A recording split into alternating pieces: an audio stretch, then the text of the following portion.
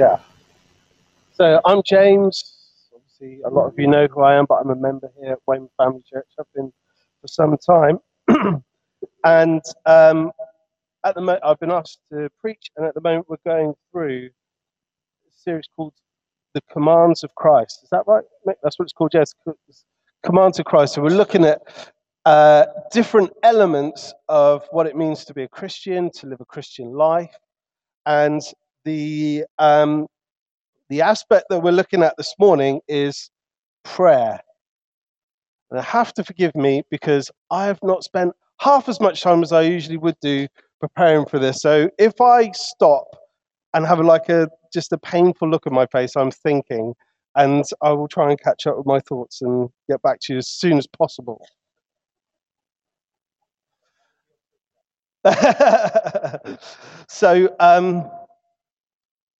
So what we're going to look at is Matthew 6, verse 5 to 15. And when you pray, you must not be like the hypocrites, for they love to stand and pray in the synagogues and at the street corners, that they may be seen by others. Truly, I say to you, they have received their reward. But when you pray, go into your room and shut the door and pray to your Father who is in secret, and your Father who sees in secret will reward you. And when you pray, do not heap empty phrases as the Gentiles do, for they think that they will be heard for their many words. Do not be like them, for your Father knows what you need before you ask him. Pray then like this: Our Father in heaven, hallowed be your name. Your kingdom come, your will be done on earth as it is in heaven. Give us this day our daily bread, and forgive us our debts as we also have forgiven our debtors. And lead us not into temptation, but deliver us from evil. For if you forgive others their trespasses, your heavenly Father will also forgive you. But if you do not forgive others their trespasses, neither will your Father forgive your trespasses. Let's pray. Father, we thank you for your word. We thank you how it brings light to our lives. I thank you, Lord, for the prophetic words we've had already this morning.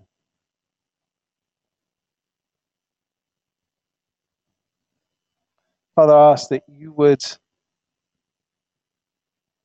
move amongst us.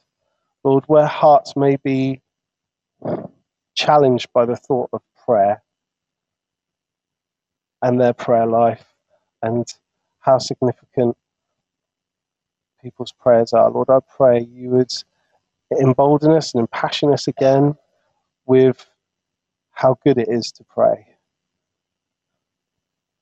and the power that we have when we come together and pray in Jesus' name. Amen. So hopefully, yes, I'm going to equip us further in understanding the subject of prayer. And Jesus kind of launches in with some pretty strong language that I wanted to pick up on firstly. That being calling people hypocrites and heap up empty phrases. They're quite strong words to use. And I think that's because prayer matters. Why does it matter? Because it's how we communicate with God. We don't really have much more in our arsenal in terms of speaking to God other than our prayer life. It's really important. Arguably, you can't even accept Jesus into your life unless you accept that speaking words to him is going to, the speaking words to him is going to make God respond in some kind of way. That's how crucial it is and how fundamental prayer is. And it comes in many forms. We have our petition and intercession when we're praying for ourselves or other people. If we're praying for healing or we're praying for God to release someone from something, that's our petition, our intercessionary prayers. There's our praise and our thanksgiving, like what we've seen this morning with our worship and words of praise to God. That is our prayer to God. And how we engage in spiritual gifts like prophecy, like we've had this morning. It's that sense of communication, God speaking to us through our prayer life. I'm afraid I'm not very good at giving pithy kind of, what's the word, points. Pithy points or things, when they give like 4 points and they all have the same first letter or anything like that. So my first point is this: hypocrisy, thy name is religion.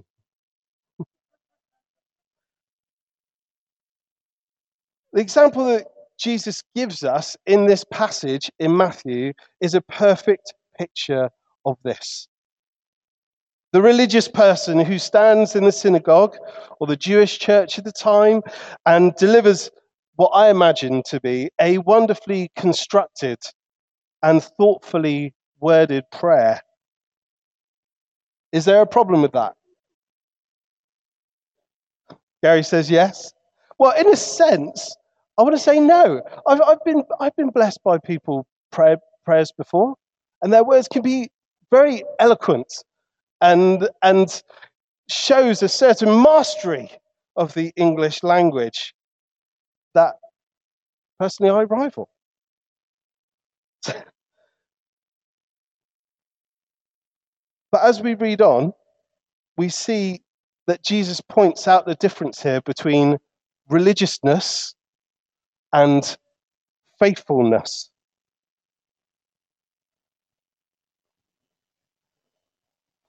It's how we conduct ourselves in our public lives should be a reflection, really, of what we are doing in our private lives. It's useless to come here and pray on a Sunday and say, "Bless you, Lord, I bless you," in front of the church and everyone, when actually in private there's not really any evidence that you are blessing the Lord much, or acting in a way that would bless him, or prayers that resemble that. This is the hypocrisy that religiousness brings. And ultimately, it brings spiritual death. It's a little bit like wearing a mask. Everyone looks very serious at me, like, oh my goodness. It's a bit like wearing a mask, though. I was in Budmouth the other day. There's my old school, my old college, and they have these masks that they wear, and they usually put them on when they're like open days, and you basically go around like a crazy person, acting all deep and artistic and all this sort of thing. And obviously on the mask, there's a certain picture that the mask is trying to show, so you can be happy or sad and all the rest of it. But actually inside, that person isn't feeling that way. This is just the mask pretending to be something. Don't wear the mask of religiousness. Don't put it on. Don't act. You've been saved by grace, not by law. You no longer have a heart of stone, but a heart of flesh. You're not to be slaves to religion, church, but set free by the life, death, and resurrection of Jesus Christ, and freedom in prayer. Pray with the faith you have. And for some people, that's difficult. I know I've been there, because you kind of think, Lord, do I really think you're going to heal in this situation? Do I really believe that this is going to happen? But it's better to be aware of where you're at and pray with the faith that you have than to put on an act. It's much better to be real with what you believe, because then you can move forward. Then you can take steps. The act kind of comes away, and the real you is there, and you are able then to progress forward. And not be in some state of disillusion over where you are at in your prayer life or what you believe. And actually, you may even surprise yourself about where you are in terms of your prayer life. Ecclesiastes 5 says this: guard your steps when you go to the house of God. This is another very serious passage, everyone, so keep the serious faces. To draw near, to listen, is better than to offer the sacrifice of fools, for they do not know that they are doing evil. Do not be rash with your mouth, nor let your heart be hasty to utter a word before God. For God is in heaven, and you are on earth, therefore let your words be few. The tragic irony of the picture that Jesus has given us here of our religious person making prayers but lacking faith is that really their only reward is going to be human adulation. Oh, what wonderful prayers. They must have a very deep and spiritual kind of life. Despite their intention in going to the synagogue and pray, their motivation is really just to impress others. So does this mean that we shouldn't pray out loud in front of the church? Because we do. Should we do that? Yes, of course we should. The Bible gives us examples of this. Corporate prayer and worship is very scriptural. In 1 Corinthians, it says, "What then, brothers, when you come together, each one has a hymn, a lesson, a revelation, a tongue, or an interpretation. Let all these things be done for building up." My point is quite well summed up in that final sentence in Corinthians. That, again, on Sunday, what we are offering is a reflection of our private lives, and it's to build us up. It's not to build ourselves up into looking like, oh, wonderful, excellent Christian person who can put a great prayer together, but builds and edifies the church in spiritual things, in the things of God.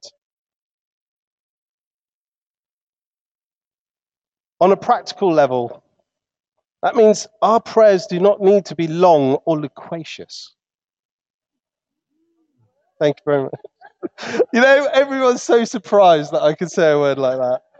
That's terrible, isn't it? Come on, guys. Testing the limits of our vocabulary or the understanding of the situation at hand. A simple prayer can be very, very powerful. Last week, Emmy said to me, and I said this actually in the prayer meeting in there, she said, "Where?" This kind of relates, it just come to me, but she said, "How does a flower come from a seed?" And it got me thinking of the parable of the mustard seed. It's so true. Something so simple can bring about so much of the kingdom of God, more than you realize. And actually, the passage here, Jesus is trying to is highlighting some of the pagan kind of rituals that were going on, where pagans would go around repeating the names of their gods over and over again, and phrases, repeating them over and over again, like mindless automatons.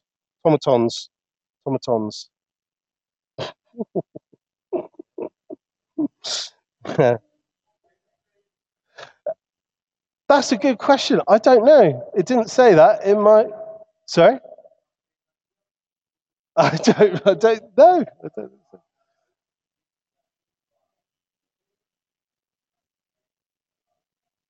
It's a good question. I mean, I do.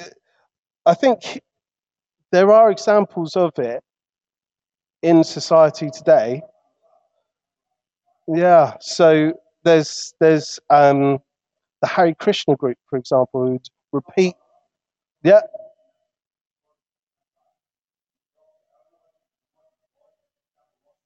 Yeah. No, exactly. Yeah. Not good. Wow. Um, so yeah, the idea of just repeating words over and over in our head. So the picture that came to me in Corinthians is this idea of in Corinthians, if I speak in the tongues of men and angels, I have not love, but I'm a noisy gong or a clanging cymbal. The idea here is that actually we don't want to be just clanging cymbals, but rather people who are sincerely engaged and faithfully engaged in prayer. And ultimately, the truth is, before you've even opened your mouth to speak, your Father in heaven knows what you need. So why do we pray? We've asked that question already, haven't I? Well, if hypocrisy thy name is religion, then faith thy name is prayer. We're acting on our faith as we pray. It's an act of trust. Like I said in the beginning, we cannot accept Christ unless we have some trust that when we say, Lord Jesus, please forgive me, whether out loud or quietly to ourselves, that God is going to respond to that request. Another truth is there's a big gap from going, Lord Jesus, please forgive me, to Lord Jesus, please heal this broken leg.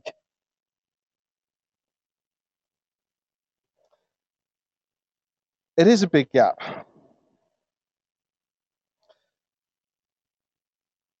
But that's why we step out in faith. That's why we want to know where we are personally with God and be real. We don't want to wear that mask of religiousness. We're not about that. We don't want to be deceived into thinking that we are where we're not, but rather, no, here is where I am, and in faith, I'm going to confidently step out and start praying. And then once you see God move, okay, right, we're going to step out again and see God move again. I mean, the real headbender is, would God have done it if he didn't pray anyway, if he was going to do it? Which is kind of like on the edges of the sovereignty of God versus the responsibility of man debate, which I'm not going to go into right now because we haven't got time. But to say this, James 4 says, you do not have because you do not ask. And in Luke, Jesus says, ask and it will be given to you. Seek and you will find. Knock and the door will be open to you. Have faith and trust that your Father in heaven knows what you need and respond to you when you step out and ask. So that's kind of section 1, how not to pray. We're going to go to something less less serious now. No, how not to pray. So we're going to look at how to pray. So we're going to look at this section. Pray then like this. Our Father in heaven, hallowed be your name.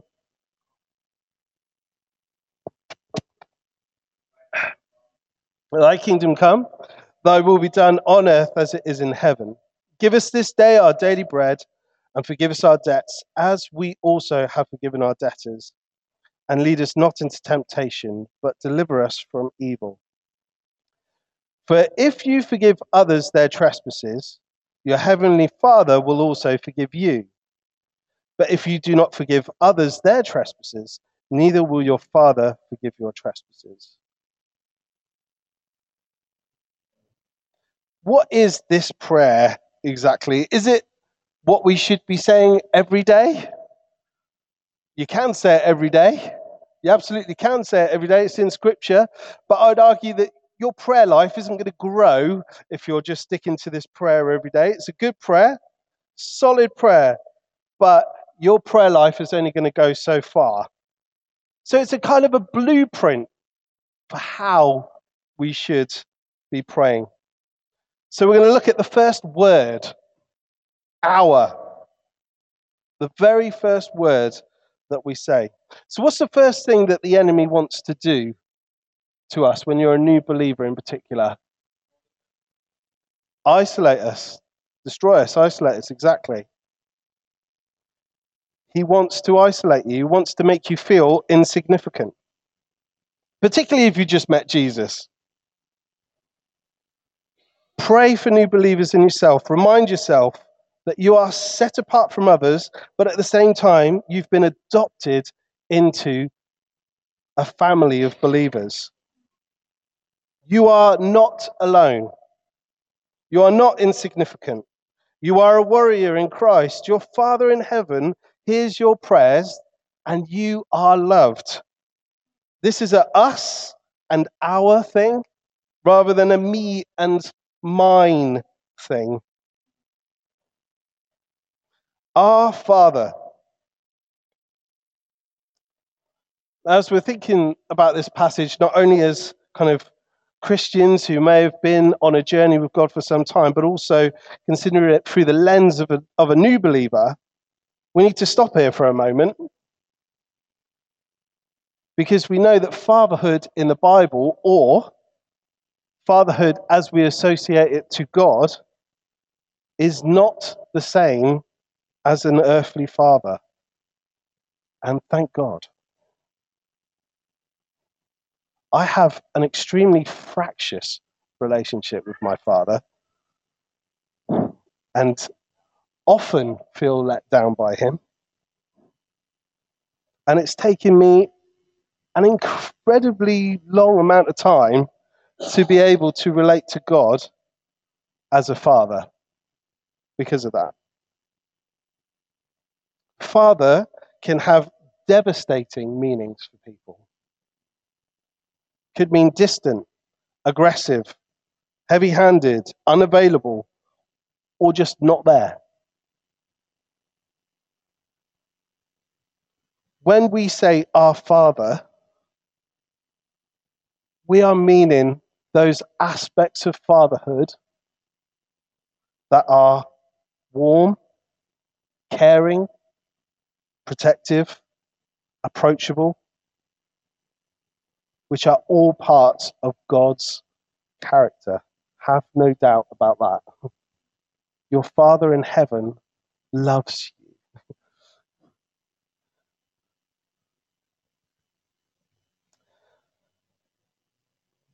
So how can we feel secure that our Father is all these things? Because our Father is not an earthly Father, limited by flesh and by sin, but a Father who is in heaven. What is heaven? Well, Wayne Grudem, a theological kind of academic, says this: during this present age, the place where God dwells is frequently called heaven in Scripture. The Lord says, heaven is my throne, and Jesus teaches us to pray, our Father who art in heaven. Jesus now has gone into heaven and is at the right hand of God. In fact, heaven may be defined as follows. Heaven is a place where God is where God most fully makes known his presence to bless. He continues, the greatest manifestation of God's presence to bless is seen in heaven, where he makes his glory known, and where angels and other heavenly creatures and redeemed saints all worship him. That's the academic version. And I'm not despising that. Again, I wish I could write words like that. But the Old Testament says this. This is Isaiah. I saw the Lord sitting upon a throne, lifted high and lifted up. Just try and envision this. And the train of his robe filled the temple. Above him stood the seraphim. Each had 6 wings. With 2 he covered his face, and with 2 he covered his feet, and with 2 he flew. And one called to another and said, holy, holy, holy is the Lord of hosts. The whole earth is filled with his glory. And the foundations of the threshold shook at the voice of him who called, and the house was filled with smoke. And I said, woe is me, for I am lost. For I am a man of unclean lips, and I dwell in the midst of a people of unclean lips. For my eyes have seen the King, the Lord of hosts. Our Father in heaven, hallowed be your name.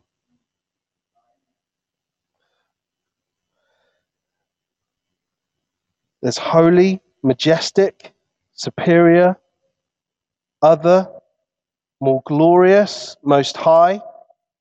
Like we were singing today, what a beautiful name it is.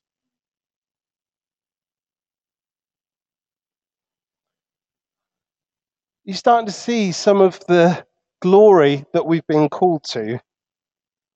How can we be satisfied with a religious form of prayer and worship when we serve a glorious King like that?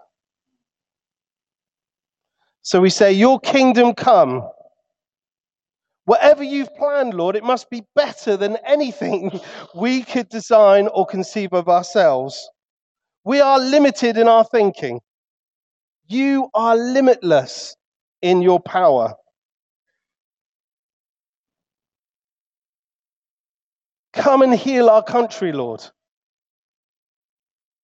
Come and heal our world. Where there's injustice, Father, please move. Your will be done. Because of your glory, because of your holiness, because we are your sons and your daughters, your beloved, your church, we say you must become greater.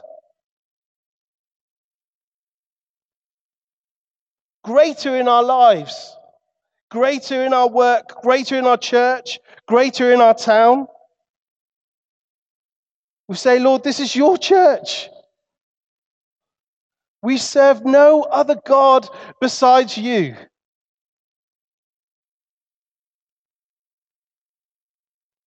Let the knowledge of Scripture and the fulfillment of your promises happen in our day. That is a scary prospect, particularly depending on where you sit in relation to end times and all that sort of thing. Again, that's like sovereignty of God. We'll have to pick that up another time. But let your will be done is fulfill your promises, Lord. Let your kingdom come, your will be done on earth as it is in heaven. When we see the will of God and his kingdom in action, see the glory of heaven being manifest on earth, when lives are transformed, healing happens, it is a taste of heaven on earth. When we see these happen, it is heaven on earth. And it's a witness of what is to come. We know the ultimate fulfillment of Scripture is that Christ will return, and every eye will see, and every tongue confess that Jesus Christ is Lord, to the glory of God the Father. Give us this day our daily bread. Give us all we need in this life, Lord. This is referring to our physical needs, not in a prosperity gospel kind of way. We don't want to put our faith into health and wealth gospel, the gospel of success or seed faith or anything like that. We do not believe that financial blessing and physical well-being are always the will of God for us. We are seeking the prosperity that comes from looking to our Father in heaven, not from looking at the world and trying to replicate its paradigm of success. It's scriptural, however, to pray for blessing. A really well-known passage in 1 Chronicles says this. Now Jabez called on the God of Israel, saying, "Oh, that you would bless me indeed and enlarge my border, and that your hand might be with me, and that you would keep me from harm, and that it may not pain me." And God granted him his request. Forgive us our debts as we have also forgiven our debtors. Now we're going back into some more spiritual matters that are a part of our lives. This isn't about a physical debt. This is not to mean that we need to be, neither does it mean that we need to be repeatedly forgiven. Once you've accepted Jesus Christ into your life, it is done. You've been set free. There is no more penalty for sin. In that sense, you've been fully forgiven. Rather, this is a daily getting before God, getting right with God for any recent sin or action that might kind of damage your relationship with God or hinder your relationship, including unforgiveness. And lead us not into temptation, but deliver us from evil.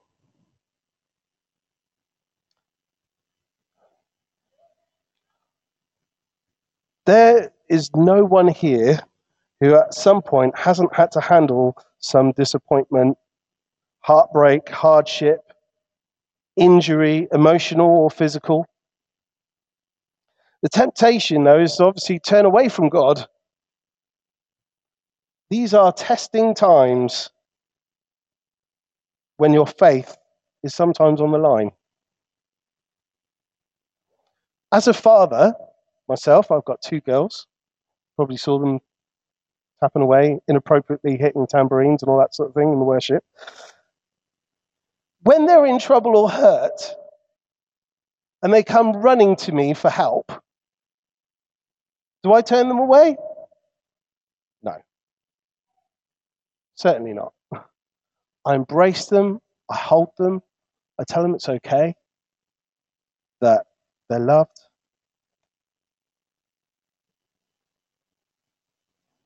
How much more would God embrace you when you come to him in times of trouble? Your Father in heaven. While the evil one wants you to question, where is God? Our Father in heaven is reaching out to you. He knows your need. He will provide for you. But it is easier said than done. For if you forgive others their trespasses, your heavenly Father will also forgive you. But if you do not forgive others their trespasses, neither will your Father forgive your trespasses. Forgiveness is the central point to all Jesus has done. And it seems fitting to make this the final point, because what is forgiveness? It's bringing to peace that which once caused you hurt or pain. The will of the Father is to bring peace to your life. No matter what you might face in the future, you can be at peace with those around you. Our perfect example, as always, is Jesus. Even though he gave himself up to death on the cross so that we could find, he gave himself up so he could onto a death on the cross so we could find peace with the Father. In turn, we have to find peace with those around us. Otherwise, Scripture does say we run the risk of despising the work of Christ in our lives and losing that peace with God. When we forgive others, we're sharing the peace that we ourselves have received from God, which we didn't deserve, but we were given. It was given to us regardless of that. I'm going to pray. We got time to pray? Not really. Yeah? Okay. I don't know how to do this bit. I'm always bad at this bit, but thank you, Lord. Thank you, Lord, for this time together. Father, I just pray that you would help us on our journeys to step out in faith. Make us a faithful people, Lord, who love you, who seek you, who want more of you in our lives. In Jesus' name, amen.